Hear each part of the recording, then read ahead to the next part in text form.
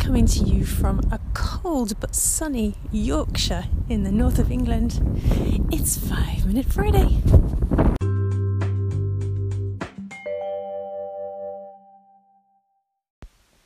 Hello everybody, I hope you're well this week.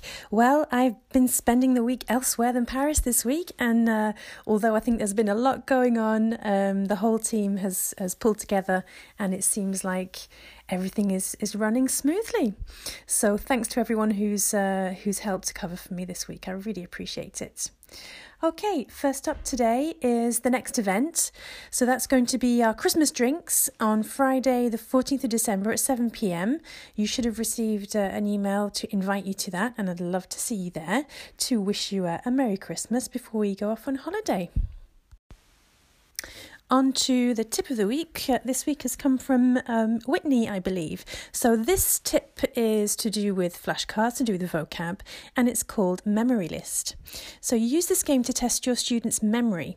You gather the students and arrange them in a line or in a circle, show a flashcard to the first student and have them say the word. If you're working on shapes, for example, the first card could be a square. Then show the next flashcard to the next student. Instead of simply saying that card only, that student needs to repeat the previous flashcards in order to say the new one. This word list will be built with each student's turn until they can say all of the flashcards from memory. Sounds like a lot of fun. Thanks for that tip, Whitney. All right, on to our value section. So I want to continue unpacking this value of positivity and in the context of the coaching program. So as you know, the coaching program was launched this month, and we're super excited to have launched it because it's just amazing. I can see so many results from it, so much improvement, really happier teachers, more fulfilled teachers with a lot more confidence after having gone through the coaching with Melody. So big shout out to Melody and to the teachers that did that this month. It's fantastic to see such a level of progress within the company. It's new. We've never done it before in such an organised way. We were more about solving problems before rather than preventing any issues through coaching. So and I wanted to address the way some people might be feeling about coaching.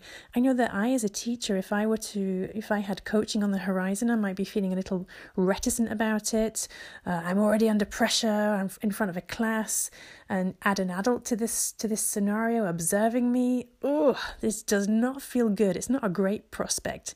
And I just want to reassure you that this is just that those preliminary feelings of concern and worried that you might be judged and so on, see that as a necessary thing. You know, it's natural that you feel that way when you're observed, but it's just a little bump in the road as you get into your coaching process. There is so much value on the other side once you get past those feelings of discomfort from being observed and from getting into the subject of progress in your work. So, and I wanted to illustrate this with a little story. I'm going to let you into a secret. Not a real secret, but when I was younger, I was 20 or 21, I was a student, and I took on a job very similar to that of a bilingue teacher, and it was a company who was teaching French to young kids in my area, in Yorkshire.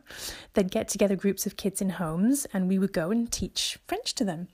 So I took on this job. I was very excited. I was going to get some new experience with groups of kids, and after the third week, well, I'm sad to say, they didn't keep me on. I was gutted. Why? Why did they not keep me on? Well, I tell you what, they didn't tell me. I had no transparency, no explanation. I had no idea why. It's true, I was inexperienced, so it probably wasn't going particularly well. We all need to start somewhere. But I found that to be a real lost opportunity. And what a shame. What a shame that I didn't get a chance to talk it through with somebody, see what was going wrong, improve. It took me a little bit longer to improve, obviously, but I think I've improved now. Things have worked out all right in the end. But I think it takes guts for a company to to address, how to progress with the teacher. It takes guts for the person to do it, for the teacher. It's not a comfortable thing to do, but it's the right thing to do. And it's only that that's going to help us progress for the future. And if we don't progress, if we feel stagnant and inert in our jobs, then it's very difficult to feel any joy or fulfillment from that job. So we really want to feel that progress and traction through this coaching program. And as I said, it really is working. So by telling you that story, I just want to illustrate how positive it is, how important it is. And yeah, I hope you embrace it as much as you can. And thanks to the teachers in Melody who have been pioneering this coaching initiative this month. Okay, let's finish up with the quote of the week this week. Every child deserves a champion, an adult who will never give up on them, who understands the power of connection and insists that they become the best that they can possibly be. That's a quote from Rita Pearson, who's an educator and who did a very famous TED Talk that I will post the link to at the bottom of the email. So yes, please go and see that. Okay guys, have a fantastic weekend and I'll see you soon. Bye-bye.